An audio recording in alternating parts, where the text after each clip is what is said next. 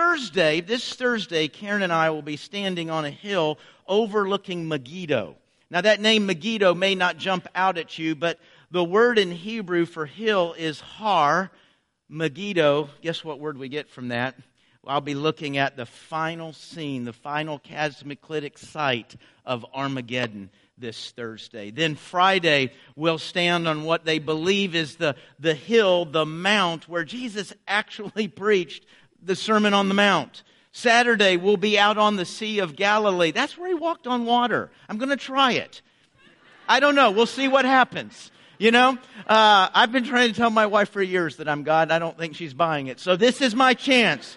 This is my chance. Of course, with the Sea of Galilee, if you know the gospel story, so much goes on around the Sea of Galilee. So the first half of the trip, we're in Tiberias, which is right there on the Sea of Galilee. Then the second half of the trip, we'll stay in Jerusalem. I think next Monday, it's the upper room. It's the Mount of Olives. It's the Garden of Gethsemane. Of course, the trip will conclude at the empty tomb.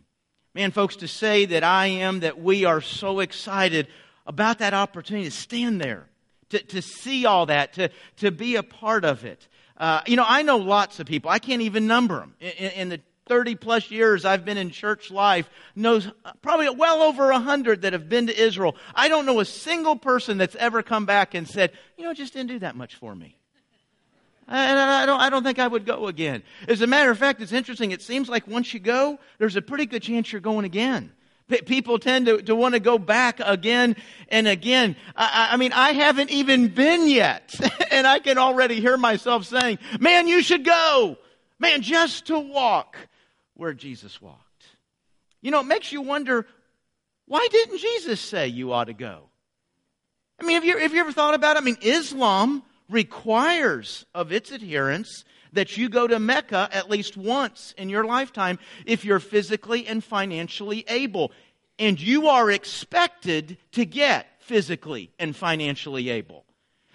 Hinduism has multiple sites that pilgrimage is expected. And it's not even an entirely religious thing. Russians en masse go to Red Square to observe Lenin's tomb.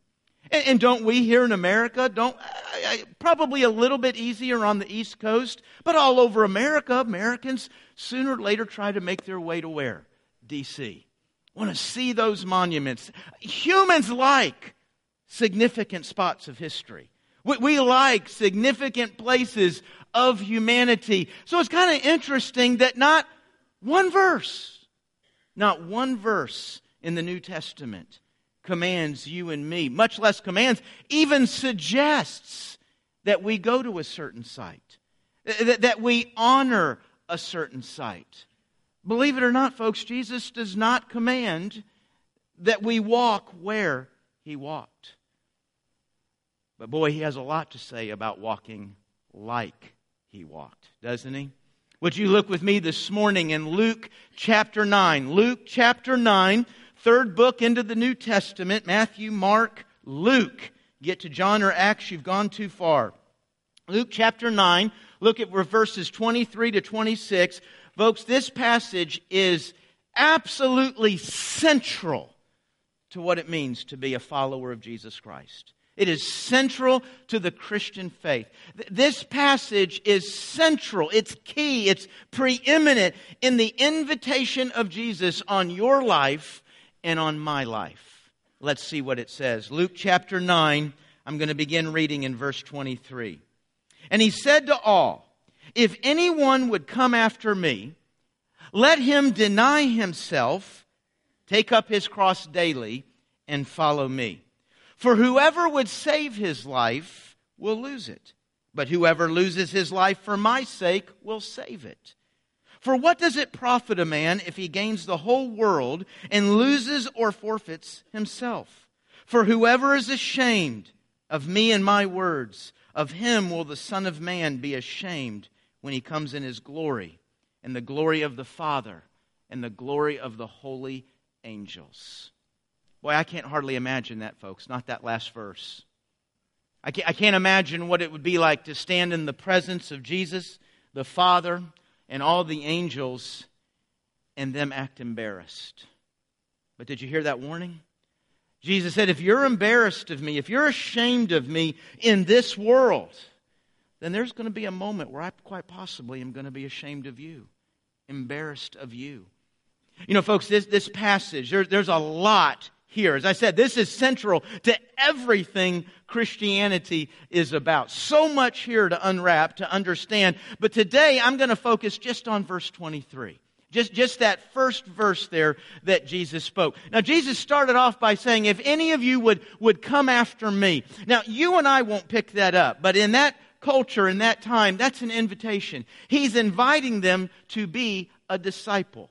He's inviting them to discipleship. Now, unfortunately, when you and I hear the word discipleship, we tend to think of a class, right? Come Wednesday night for discipleship classes. Thursday morning, we have some discipleship classes. And I'm not saying classes are not a part of discipleship, but when we hear discipleship, we've kind of boiled it down to a class we take. Nobody listening to Jesus in that moment was thinking of taking a class. Discipleship was an entire way of life. And a disciple is somebody who came up under somebody. Now, you and I, we only hear that word related to Jesus. But in that culture, a disciple would come up under any kind of teacher. A rabbi, a master, a philosopher. And you thought, this dude's got it. He knows what life is. He knows what life is all about. And so you would kind of dedicate yourself to living under them. You'd follow them everywhere. You'd listen to their teaching. You'd watch their way of life and hope to learn. And so Jesus is, man, he's got thousands of people. They're following him from city to city. They're waiting on him when he comes from somewhere. So he's looking at thousands of people and says, okay, you want to follow?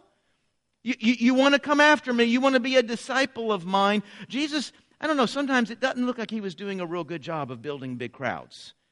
Because every time he got a big crowd, he would speak words that's almost like, let's see if we can whittle this down.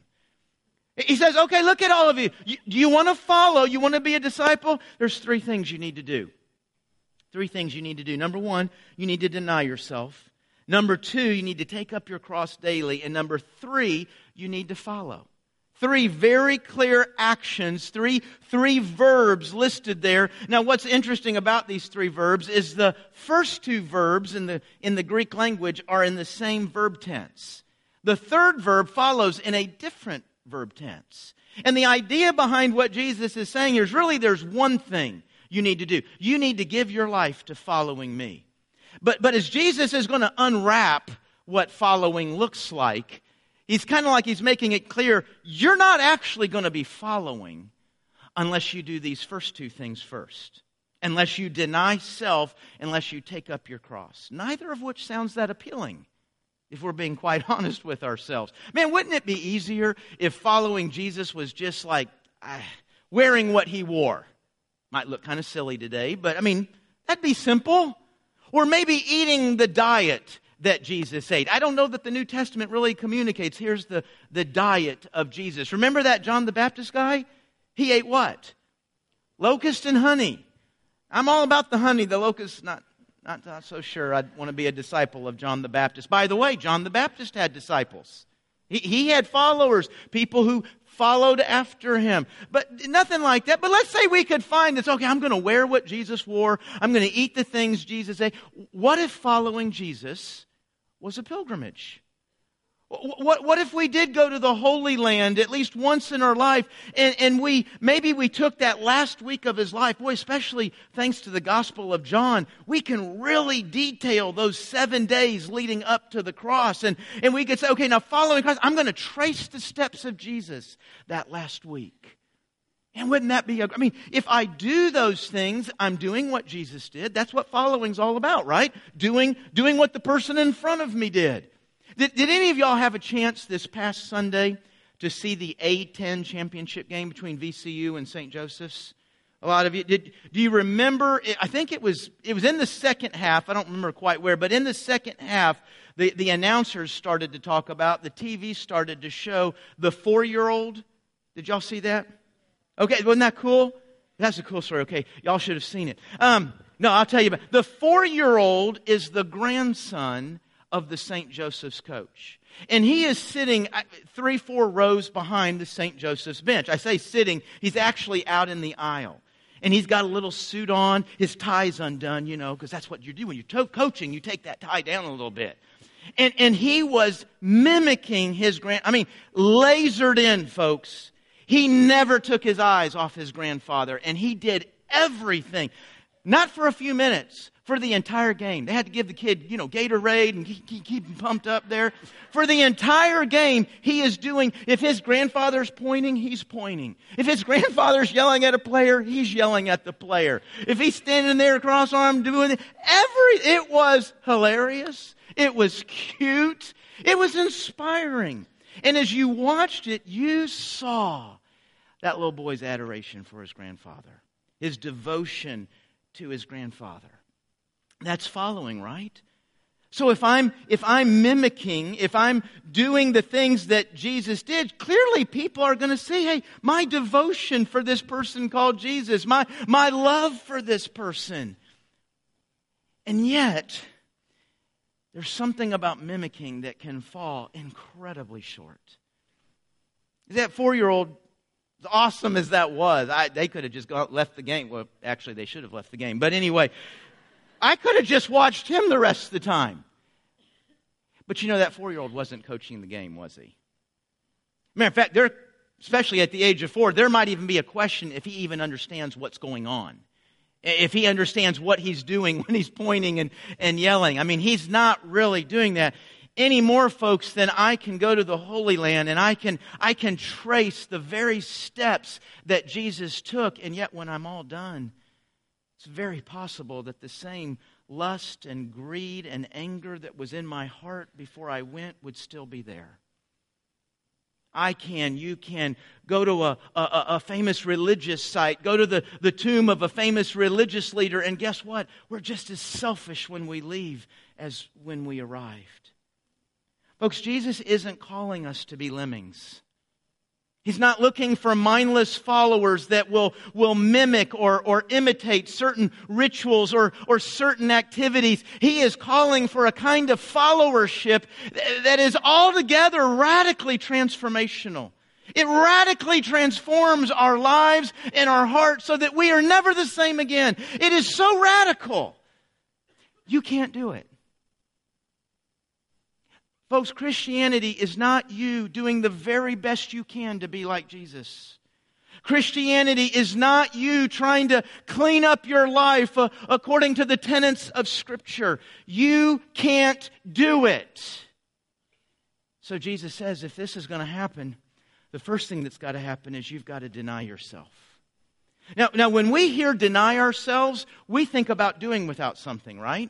I'm fasting. I'm doing without food, or I'm trying to live a simpler life. I'm saying no to material things, trying not to be so worldly, or maybe just, like every third thought I have of something I want, I'm just going to say no to myself. Just to get in the exercise of self-denial. Now, folks, all of those things are denying self. All of those things can be very important. Our problem is we treat that as the goal. Fasting is the goal. No, it's not. Fasting is a tool to reach the goal. The goal is coming to the end of myself. The goal is being in touch with my weakness and my sin so that I turn from myself, deny myself, and put all of my faith and all of my confidence in the person of Jesus Christ. A lot of that will take that, what I just defined there, and we think of that as salvation, don't we? That place where we recognize, man, I'm a sinner. I can't clean the mess up. I can't make myself right and holy. I can't prepare myself to stand before God. But I turn from trusting in myself to do that, and I place my faith in Jesus Christ. That's self-denial. That's coming to the end of myself. A couple of months ago, I actually preached on this theme, and do you remember what I said there? We can't treat that as a one-time event. Getting saved is an event. Getting saved is a moment in time. But folks, we live every day of our lives falling on the grace and the mercy of Jesus Christ. We live every day of our lives not confident in my goodness, my wisdom, my strength, my spirituality, which, by the way, is what religion tries to teach you to do. How to do enough of these rituals and good things so that you can be confident of your religiosity and spirituality. Jesus says, no, you got to come to the end of yourself. You've got to deny what you would put confidence in so that you are daily putting confidence in the Father. You know, there's another aspect of denying ourselves, and that's just what we're living for, right? God's agenda or our agenda. You know, when we say that in church, we all want to say, I'm living for God's agenda. Boy, folks, you know how hard that is? There's hardly a second of your life that is not fully, wholly, and totally driven by your agenda. Your agenda. When what ought to be happening is we don't speak a word, we don't take a step, we don't make a decision where we're not completely and wholly confident this is God's will. This is God's agenda right here. You know, when we use the phrase God's will, unfortunately, we tend to leave that up there for the big things, right?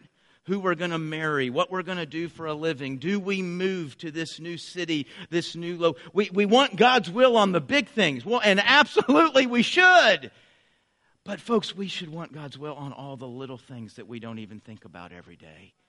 Don't want to move, don't want to step, don't want to speak without knowing what's God's agenda in this moment. What does He want of me in this moment? Did not Jesus perfectly display that in the Garden of Gethsemane? I can't wait to see where He might possibly knelt and prayed, God, if there's a way to save these folks without the cross, I'm really open to that option right now. But not what I want. What you want. You see, folks, we're following. Isn't that interesting? Our God does not give us a bunch of hoops to jump through, and if you get through 97% of them, you can go to heaven.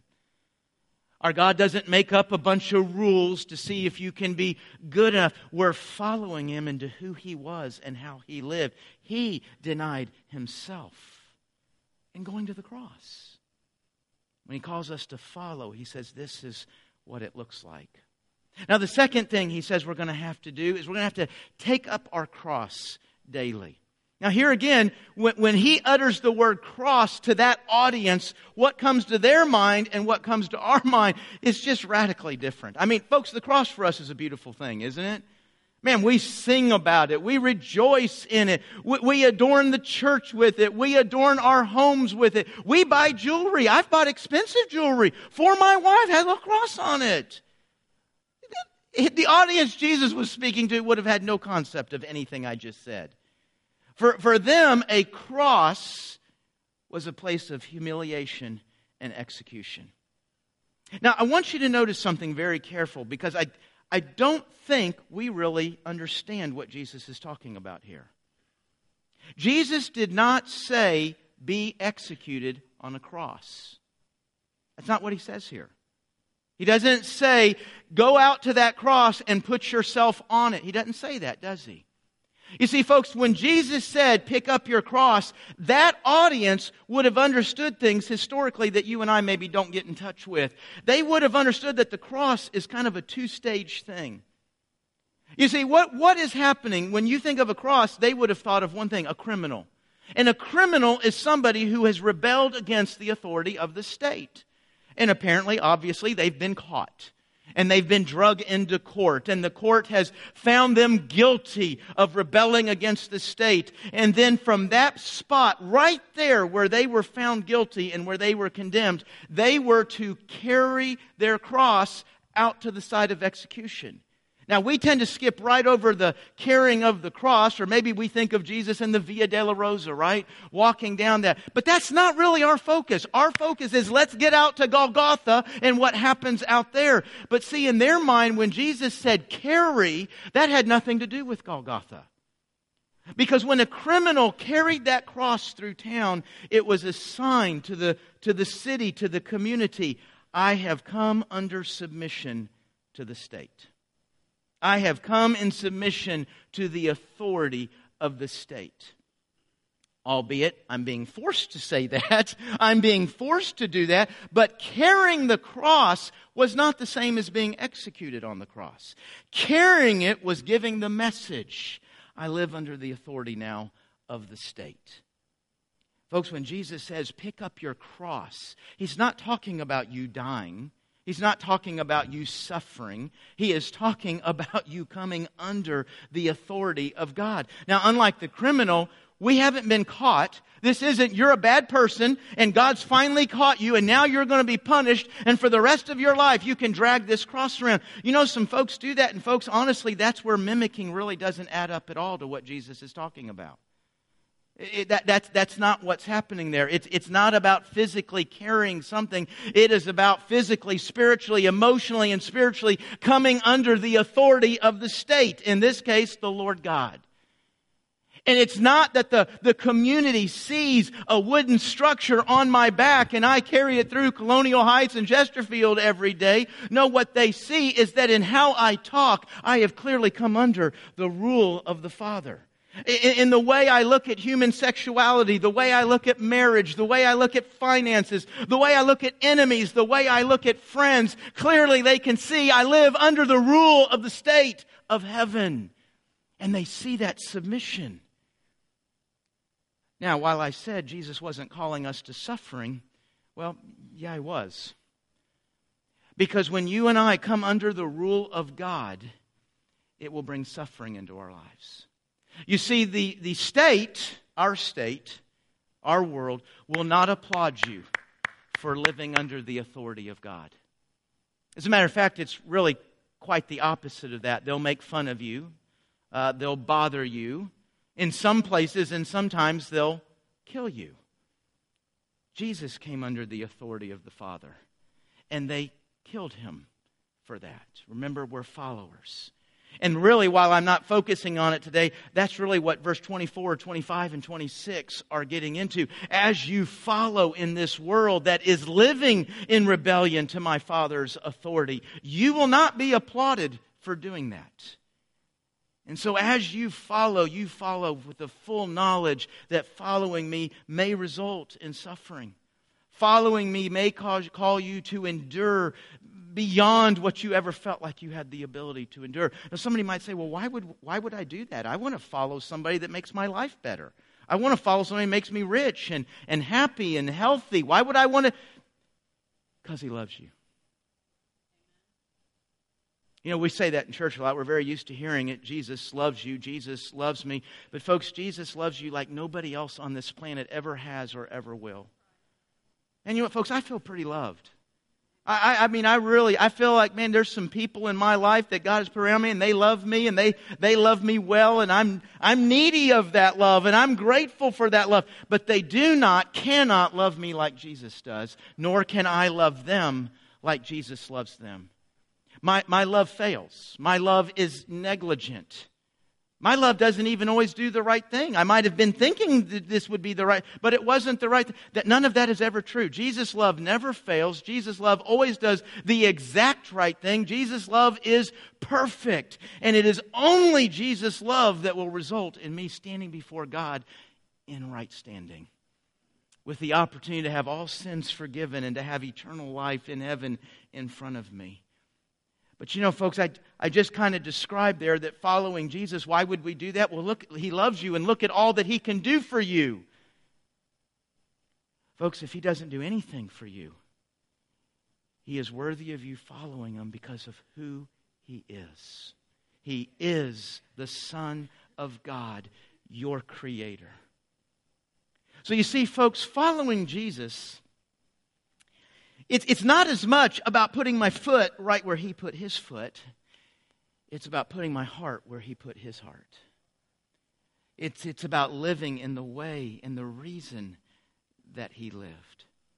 Following Jesus is not a trip. It's not an event. It's not a ritual or a moment. Following Jesus is an all-consuming and all-driving way of life.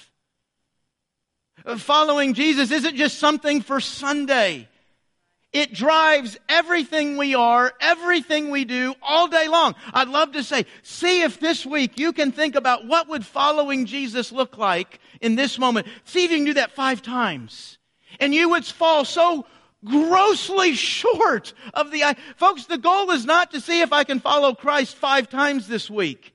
The goal is to see if I can think about what following looks like 5 times every hour of every day that I'm alive on this planet. We shouldn't have another thought that drives us more. Where's Jesus going in this conversation? Where's Jesus going in this hurt, in this joy, in this decision, in this success, in this failure? Where's Jesus going in that so that I can get behind Him and follow Him in who He is and what He's doing in this moment? Jesus had one request on your life. Follow me. What's your answer? How is it displayed in just the last 7 days? How will it be displayed tomorrow? Let's pray.